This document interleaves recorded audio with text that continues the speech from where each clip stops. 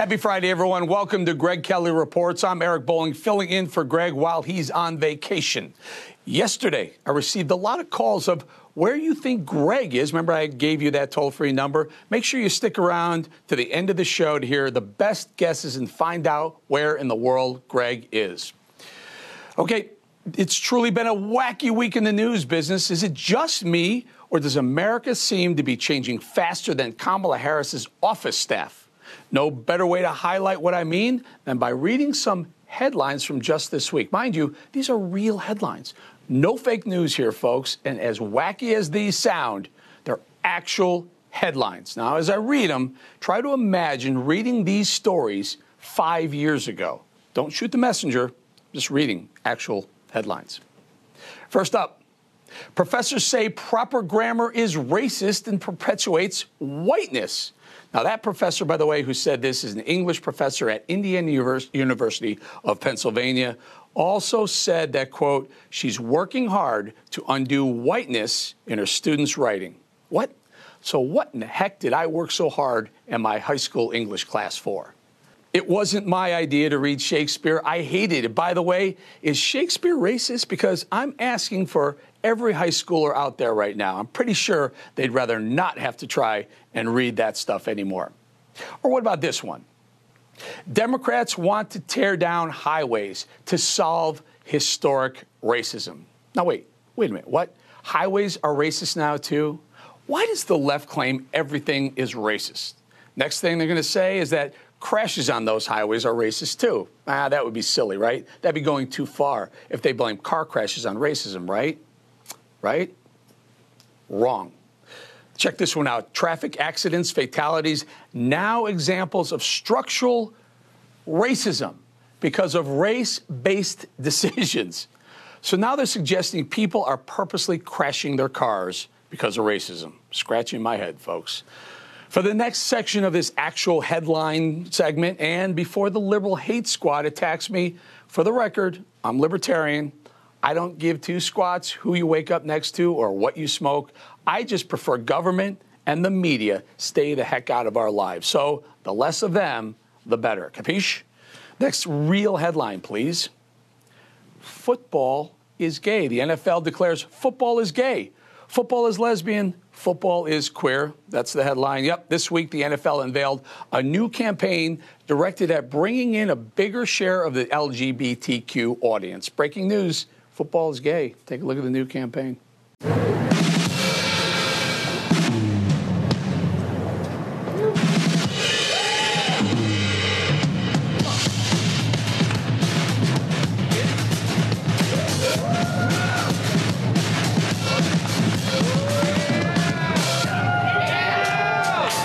What do they spend, like $50 on that ad? No offense, but I think a group of middle schoolers could have come up with a better ad than that one.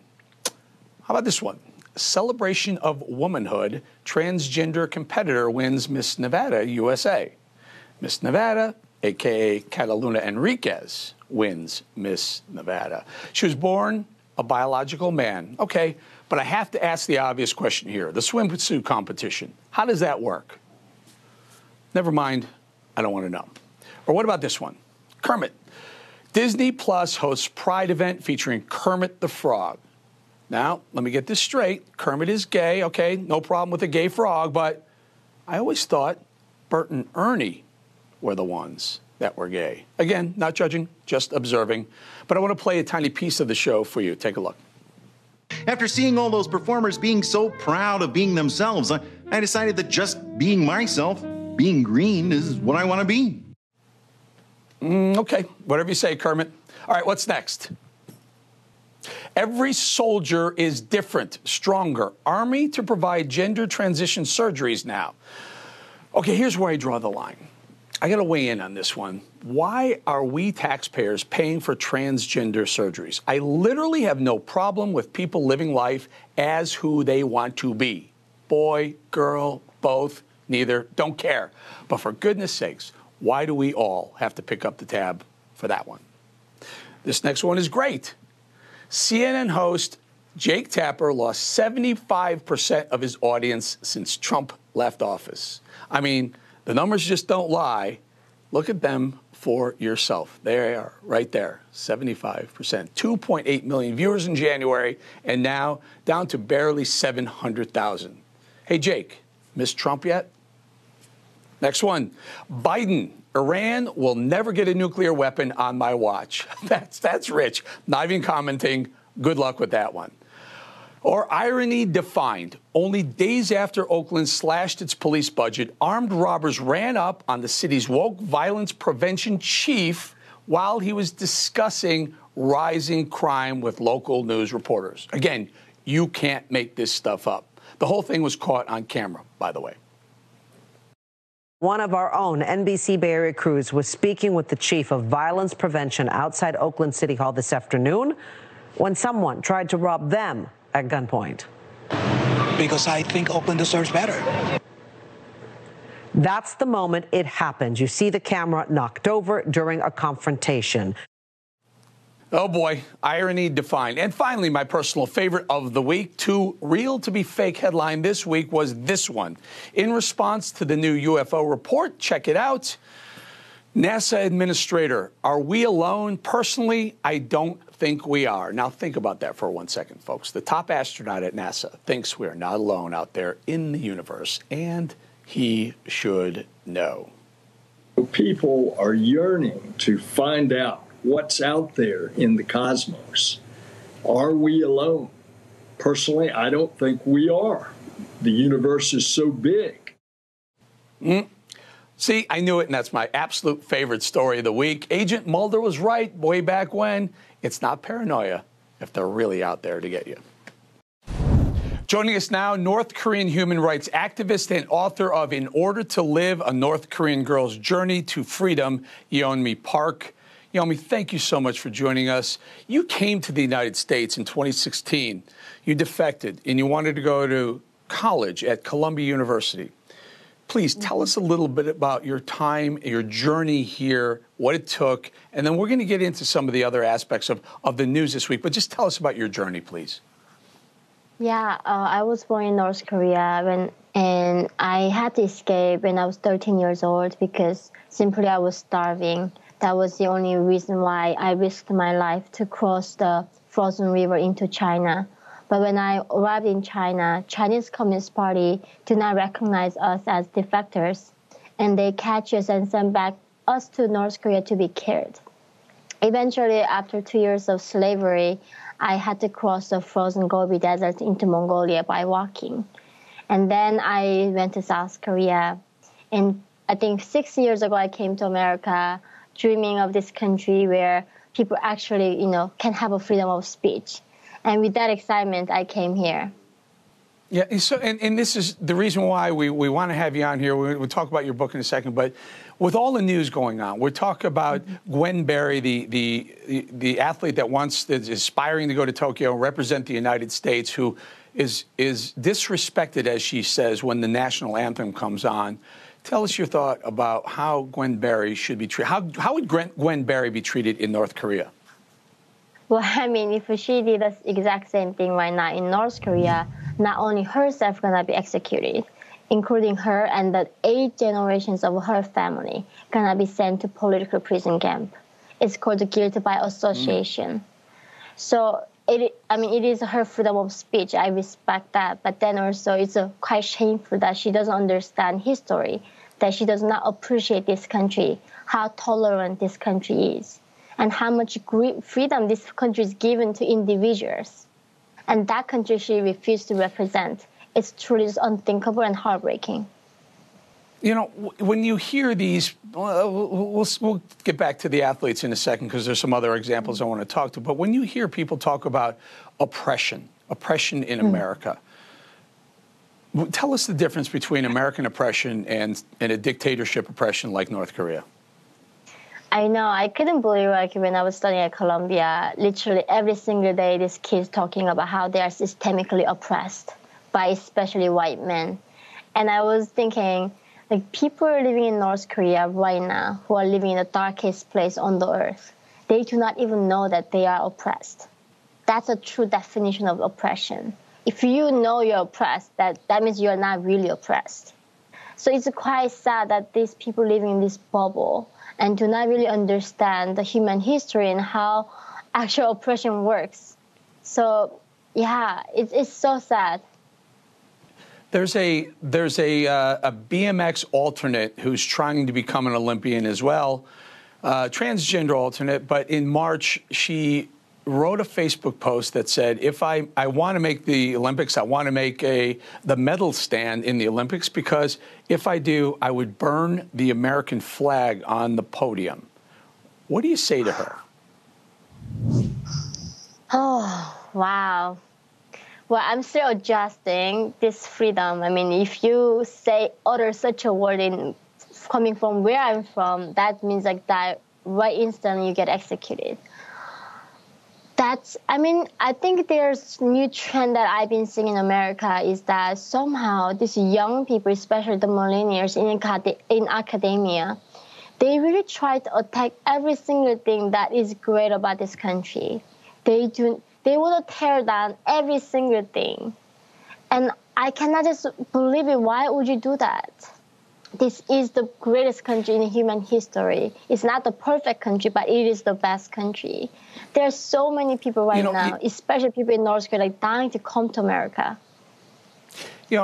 You went to Columbia University. It's probably one of the more liberal places on the planet, academic places on the planet, maybe the most liberal place. Berkeley, Cal would be one of them, Harvard, and Columbia. How did you make it through there? What was the feeling? What was the sense? I mean, academia is now becoming so liberal, and these are the things that you express, this patriotism, this desire to be here, loving the country, don't seem to be part of the basis, the foundation of liberalism in America. Yeah, I mean, really, for me to getting through that 4 years of being in school is that eventually I just have to shut up and just, echo whatever they were saying. For them, the safe place is where everybody agrees, right? For me, the place that I dreamed of safe was where people have diversity of thoughts. You don't get penalized for what you're saying. You're thinking different ideas. But at Columbia, if you think differently, you're outcasted. You get censored. And this is how eventually the the dictatorship rises. And I saw the signs at Columbia that this is a direction they are going towards. That's how North Korean dictatorship was till this day. Yeonmi, before we go, we have about a minute or so. You came from North Korea. You came from a dictatorship. Tell us the difference in lifestyle. For all those people who are out there who are listening to the liberal left, tell us how bad things are, how oppressive they are, how awful things are for young people here. Tell us the difference between growing up a young person in North Korea and what you see young people experiencing here. I mean, in North Korea right now, in this 21st century, people do not have electricity. And they do not even know the existence of internet. The one thing that my mom told me as a young girl was not to even whisper, because the birds and mice could hear me. And that is a difference. In this country, even if you want to burn down the flag, you have that freedom to complain about it, talk about it. And that is how we know the measuring this country's tolerance and how free we are as individuals. Well, I got to tell everyone out there, if you think you're oppressed and you think you don't have freedom in America, pick up Yeonmi Park's book. It's called North Korean Human Rights Activist. The book is called In Order to Live: A North Korean Girl's Journey to Freedom. Yeonmi Park, thank you very much. I hope young people here are listening to you. Thank you. We're nearing 7 months into the Biden administration taking over our White House, and America is stuck with two major crises. We're going to talk about all this next.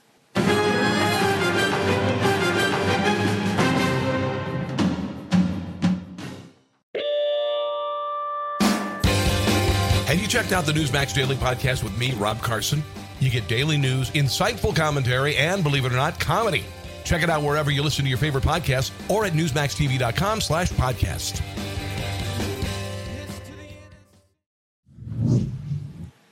So, folks, it's been close to 7 months under the Biden administration. And what good has he done for the country so far? Well, let's take a look at this. Not much, really, except give us a border crisis and a crime crisis. But when reporters approach Biden with serious questions on his policies, this is the response he offers.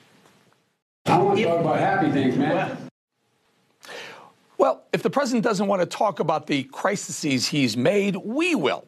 Let's bring in South Carolina Congressman Ralph Norman to weigh in on this, who actually tagged along with President Trump on his border trip this week. Congressman Norman, thank you for joining us. Let's start End the Border. I've called it earlier in the week, I called it Biden's border crisis. I mean, got to be Biden's border crisis, right? What did you see?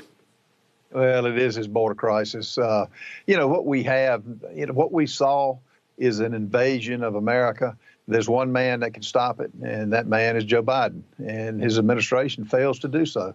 And we've got these people coming from Guatemala, Haiti, countries that we know nothing about what they're bringing into our country. We know the cartels are prospering at $500 million a month.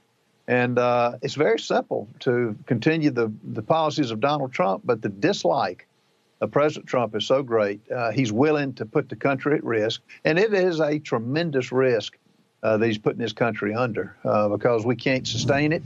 We'll probably end up with 1.5 million to 2 million people. They're just coming across the border scot-free. I did the math earlier in the week. Apples to apples comparison. Last year, 2020, if you take the last 3 months available of numbers of border apprehensions, last year, 2020, 74,000 illegals were apprehended between March and May of 2020 under Trump. Exact same period this year under Joe Biden and Kamala Harris, 530,000 illegals between March and May of this year under the Biden administration. That's a 700% increase. Who else do you point the finger? It's got to come because they've changed some of the most important things that Trump was doing. They pulled them. They pulled stay in Mexico. They pulled the wall. And most importantly, in my opinion, you tell me if I'm wrong, sir, you were there this week. They pulled the catch and release policy that Trump had put a stop to. They put it back in.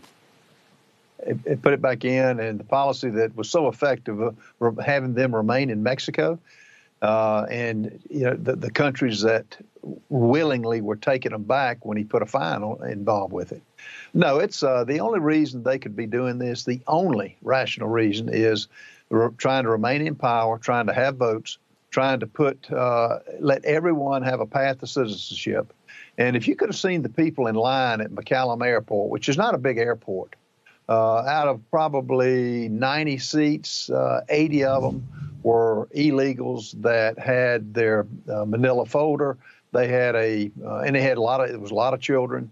Many of them were coughing. One congresswoman had the person in front of her throwing up. It's a medical crisis because we don't know what they have, particularly with the new strains of COVID that have been advertised. So, Congressman,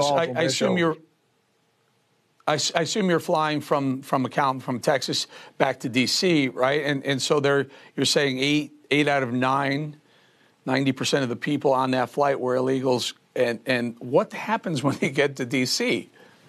Well, we flew into Dallas, Fort Worth. We went to McAllen to Dallas, Fort Worth. And the understanding we have from talking to the Border Patrol agents is they're putting them in cities all across the country. I know several attorney generals have said they don't want them, but this administration is basically lawless in what they're doing. They're not even letting the states know where they're going. So this is the second time I've been in the buses that were busing the children out, and so that we couldn't see them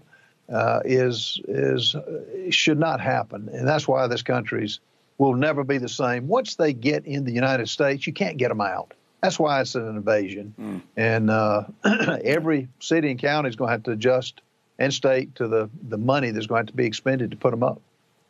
Yeah, who can forget the pictures in the videos of the illegal migrant caravans coming to the border with the Biden T-shirts on it? We talked about it earlier in the week. Congressman, the other crisis we've been talking about all week is a surge in violent crime. Biden blames the crime spike on the summer season and the nation opening up after the pandemic. Take a listen. Crime historically rises during the summer. And as we emerge from this pandemic, with the country opening back up again, the traditional summer spike may even be more pronounced than it usually would be. Congressman, I love doing the math. I'm all about the math. But the numbers don't lie here. So, yes, crime does go up in the summer months. People are outside more, there's more opportunity, and there's more kids are out of school, et cetera. So crime does spike in the summer months. However, if you compare this year versus last year, crime's up. The mayor, Lori Lightfoot of Chicago, said crime's down in Chicago versus last year. She lied blatantly. She lied blatantly to the American people. Crime is up versus last year and way up versus 2 years ago. Your thoughts? Yeah. And look at the fact that the Democrats are still calling for defunding the police. They don't want law and order. We're a nation of laws. Why have 128 officers been shot this year, 27 by ambush? Why are every city in this country, police are leaving in droves? They're either retiring early or just finding another vocation to go into. So that's the disconnect with this administration. And they don't care, just like with the border crisis. They don't even not even taking the time to go down there, much less talk to the people that are affected. Just like the Keystone Pipeline, I don't think they talk to those workers. It's just it's a disconnect, and they've always been in government. They've never held a job, and they don't care. And it's so unfortunate. The taxpayers deserve so much better than this. So, sir, we only have a few seconds left, but I heard from the administration this week that it was you, Republicans, who are the ones who are calling to defund the police. What say you to the administration? Well, it's a blame game. It's just words. They know better. They will do anything or say anything to stay in power. It's not going to work. But I just hope we can hold on until the midterms and get some sanity back. Because it's not happening. Yeah, now. you're going to win. I mean, historically, the party out of power, out of the White House, gets around 22 seats. You only need to get 5 seats picked up in 2022. It looks pretty darn good for a Republican House in 22 going forward. South Carolina Congressman Ralph Norman, thank you very much. My pleasure. All right, coming up, senior White House officials are rushing in to save Vice President Harris from reports of her being linked to a toxic work environment. But is it too little, too late? That's next.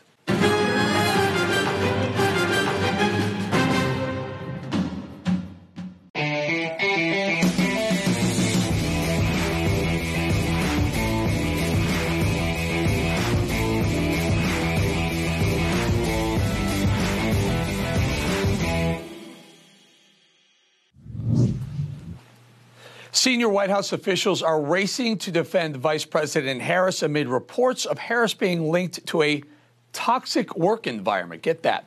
White House Chief of Staff Ron Klain told Axios, quote, in a statement, "The president's trust and confidence in her is obvious when you see them in the Oval Office together."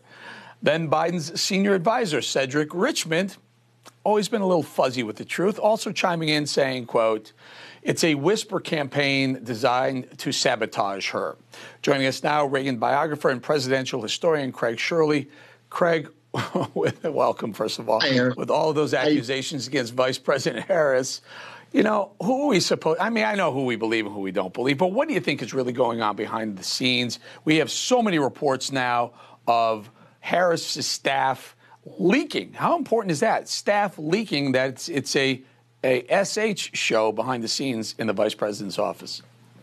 You know, we both know after years of observing politics and being involved in politics that when you read something that's a rumor, innuendo in Washington, often turns out to be true.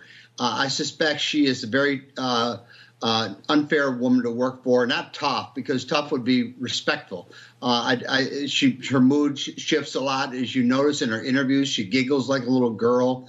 I think she probably has very low morale problems with her staff, and it naturally leads to infighting. Look, they can't even get her organized to go to the border. She's supposed to be in charge of the border, and she only went there months after she was named the border czar, which is it's pretty nonsensical, actually.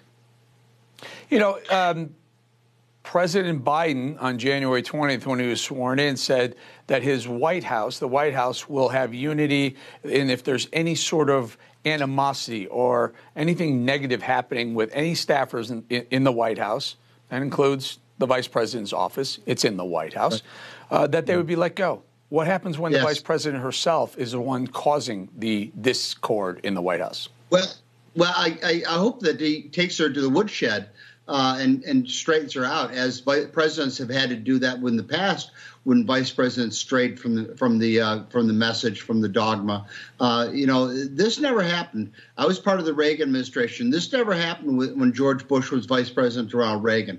The staff was loyal to Bush, and Bush was loyal to Reagan, and there was never any deviation from that course. From 1981 right up to 1989, there was only a little bit of leaking at the end, but otherwise it was a pretty smooth operation, I must say. Is that it was pretty harmonious. Everybody knew why they were there. Everybody respected and admired both Reagan and Bush, and it wasn't a comedy of errors the way this administration seems to be today. Which one? Tell us. You're the historian here. Which White House had the president having to take the vice president's side and say, "Hey, get your act together"? Eisenhower had to do that with Nixon. FDR had to do that with John Nance Garner. Woodrow Wilson didn't even talk to his vice president, Thomas Marshall, for a year and a half. They were very estranged, according to reports. So they've been, and of course, Lincoln and Andrew Johnson were estranged as well. Not that they were together all that long before his unfortunate assassination, but he never met with Lincoln while he was vice president. So there have been many times where vice presidents had to be taken to the woodshed by the president and straightened out. Andrew Jackson and his vice president, he resigned the vice presidency to go back to South Carolina to debate nullification of Southern tariffs. So it's happened numerous times. Craig, I want to get this next topic because I only have a couple of minutes. So we can shift gears to President Biden. He continues to tout some economic growth during his speech, but what does he actually say? Take a listen to this. The last time the economy grew at this rate was in 1984, and Ronald Reagan was telling us it's morning in America. Well, it's getting close to afternoon here. The sun is coming out. Okay, Craig, I'm really trying to figure out what the heck he's talking about. I remember Morning in America speech. What is that? Yeah, it's just another senior moment. He's acting like the men's room attendant in a hotel instead of the president of the United States. He doesn't make any sense. He just babbles. He doesn't put together. Look, it doesn't make any sense. Morning in America, Reagan.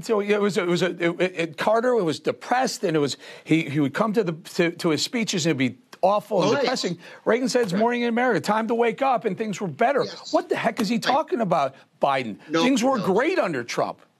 Nobody knows. He's going to be used as a case study in future history classes, political science classes, of a model of a failed president, much the way Jimmy Carter has become a model in political science classes of a failed president. When the term the presidency was too big for one man came into vogue was during the Carter presidency, and I think we can say that again. The presidency is too big for Joe Biden. Of course, that went out of vogue after Reagan was elected. Nobody stopped it being used. But obviously, this guy is mystified by his job. He doesn't know what he's doing, and he's scaring the heck out of all of us. The most ridiculous, Craig, the most ridiculous part of that comment by Biden is that a lot of the malaise under Carter was because of the skyrocketing inflation. And this is exactly what Biden is doing in this. And the interest rates, but you need to raise interest rates to tamp down the inflation, and Biden's going to have to do that. He is setting himself up to be Carter 2.0, and then he went ahead, just pointed right at the target himself. High gas prices, low morale in the United States, low respect for the president of the United States. His numbers are underwater. Last poll I saw, he was under 50%, and he's only months into his presidency. Where is he going to be in 2 years? He's going to be more senile. He's going to be more babbling, and we're all going to be shaking our heads saying, what ride are we on here? Yeah, Craig Shirley, really appreciate your time. Reagan biographer, by the way, one of the best presidents ever to step into this country. Thank you so much, Craig. You bet, Eric. Have a good 4th of July. And you too, my friend. Coming up, Grant Stinchfield will be joining us. You won't want to miss this. Stay with us.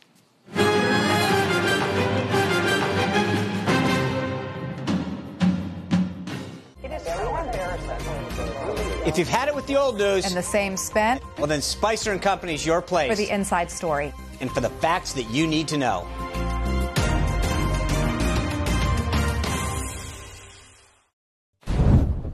Grant Stinchfield is up next on Newsmax, but he's here to preview his show. What's up, brother? What do you got on tonight? What are we talking about? Eric, it's going to be great. I appreciate you having me on. So I'm tired, I'm sure you're like me, of literally Republicans losing to Democrats in the PR game.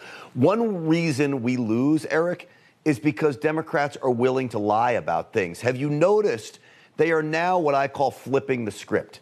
They become brilliant at flipping the script, claiming Republicans are the ones who were going to defund the police. Remember Russia, Russia, Russia.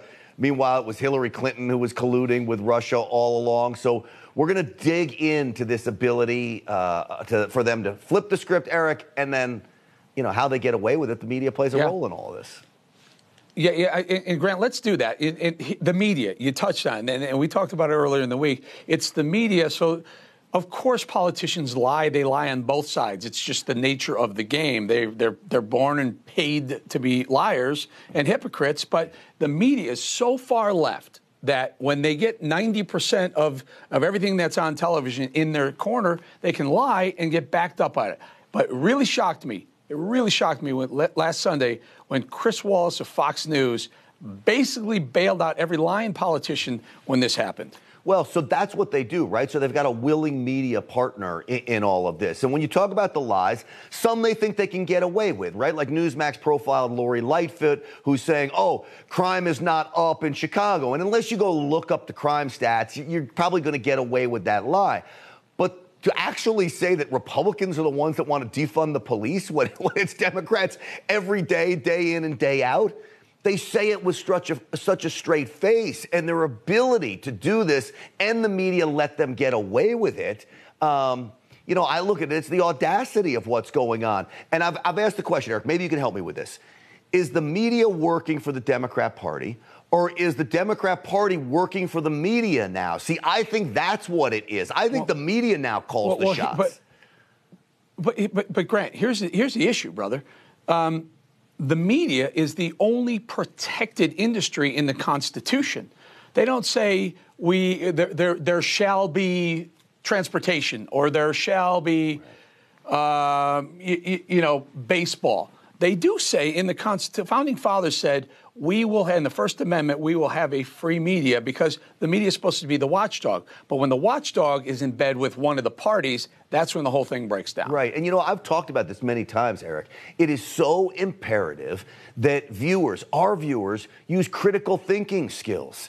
Because the media is now willing to lie. And I'm not one to say, hey, we need to go censor the media. There was a gentleman in Indiana, a lawmaker there. He came up with a bill. He wanted to have media licensed. They had to take a test. They were going to get fingerprinted. And the media went crazy. And then he held a news conference and says, I'm just kidding. That's what you do with gun owners, right? It's not an equal right. And then the media realized they'd been had. I'm not willing to go and do that. But people need to open their eyes to what's going on. Certainly President Trump opened our eyes to it. But sometimes they're a little more devious. It's not always easy to see. Before we go, I'm sitting in for Greg Kelly. I sat in for you once. Yeah. I get all these calls. We get all these calls like, where do they go? Bowling, you're not replacing. No, I'm not replacing anyone. I have no eyes on that prize. We're going to do something different later in the month, and we'll explain that later. Just sitting in for you guys so you guys get a little bit of a break. You guys work really hard. Grant, thanks for sitting in and spending some time with Kelly's audience. Eric, appreciate it. It's always great. You filling on my show. I love it. You've become such a great friend to Newsmax and this program. Just you keep it up too, brother. Absolutely. All right, man. We'll see in a little bit. The audience will see you, too. Thanks, Grant. All right, Trump holding a rally in Sarasota, Florida tomorrow. We've got the latest. We will be there, too. Newsmax.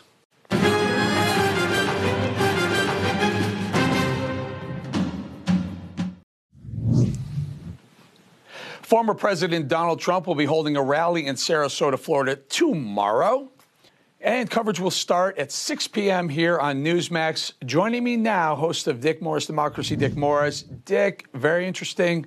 Last week was a big number for Newsmax. This week, another big number we're expecting. What do you expect for the weekend? Well, first of all, I expect Newsmax to be the only one to really cover it. Fox News, for some reason, doesn't cover these rallies. It's the one chance President Trump has to talk to us, and they black him out.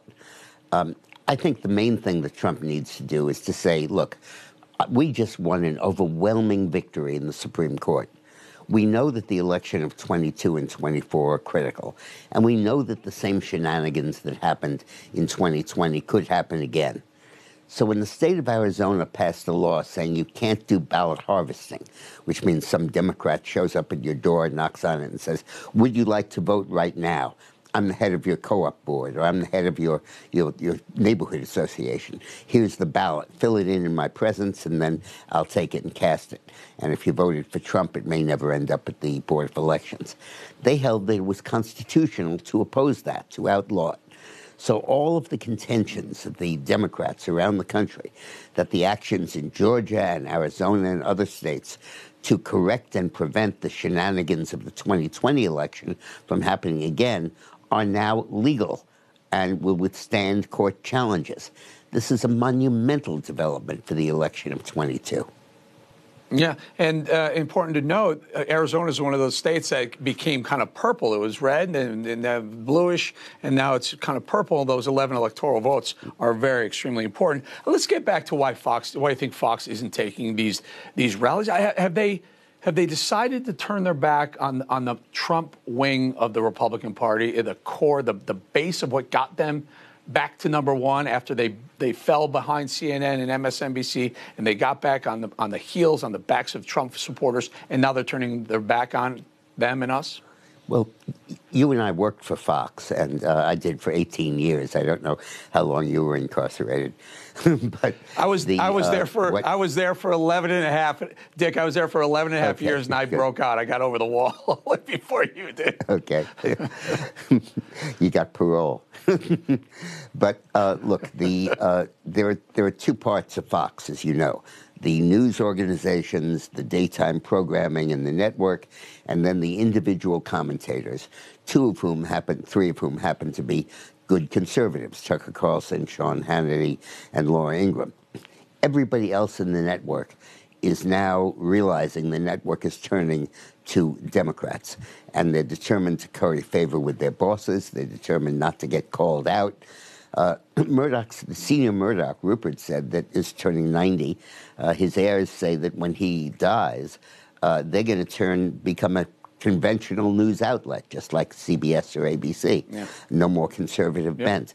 And the employees read the handwriting on the wall, and they slant every story the way the left wants them to. Well, I hate to interrupt. I know the audience hates that, but I want to get this in because this no better example of what you just said is when Chris Wallace last week basically served up a change in narrative to the Democrats by saying, we all know the Democrats were the party of defund the police, and Trump supporters and Republicans were law and order party. But Chris Wallace and the Democrats have been trying to flip the script and give it to the Republicans. Chris Wallace gave them an opening on Fox News Sunday. Blew me away when I saw this. Roll it, please.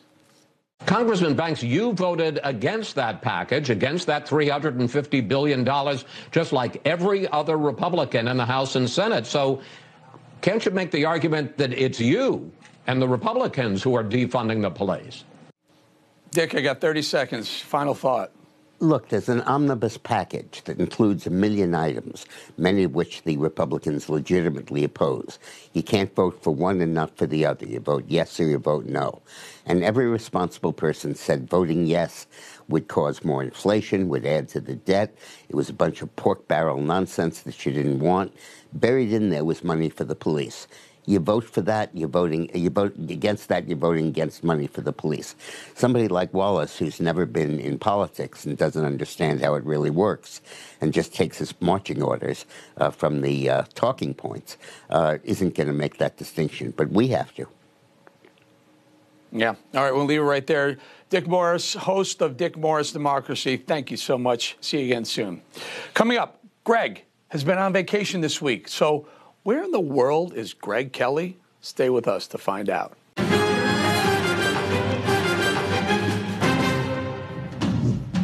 Where in the world is Greg Kelly with a question mark? Yesterday, I told you Greg was on a well-deserved vacation this week, but we wanted to hear from you. Where you thought he was, and I received enormous amount of great guesses, 500 guesses, in fact, plus. I got through about 300 of them. But before you show where we show where he really is, let's hear what you had to say. Sharon from Florida said this. I think Greg is at home relaxing with his family. Maybe. This is what Douglas from California thought. My guess is that he is on vacation in South Dakota. South Dakota. Christy Nome. Gene had a pretty good guess as well. Listen to this. I think Greg might be going on vacation in Hawaii. That's what I was calling about. So the odd thing is, as I went through the 250 or 300 messages, and I'm listening to as many as I possibly could from last night to today, 500 again, so many people said Florida, Mar-a-Lago, Sarasota, because as you know, we have coverage in Sarasota of the upcoming rally tomorrow. So many, Hawaii got a handful too as well, that one. But lots of great places that you guys thought he was. But this one thought Greg was going to travel pretty far. Take a listen. Greg Kelly is in Australia visiting his wife's family. Pretty good. I think it's Australia, Israel, and maybe Canada. My personal favorite is this one, though. Take a listen. I'm guessing that he's with Christy Nome. All right. Well, listen, I loved hearing from all of you. However, no one guessed correctly. So let's see where in the world is Greg Kelly. Take a listen.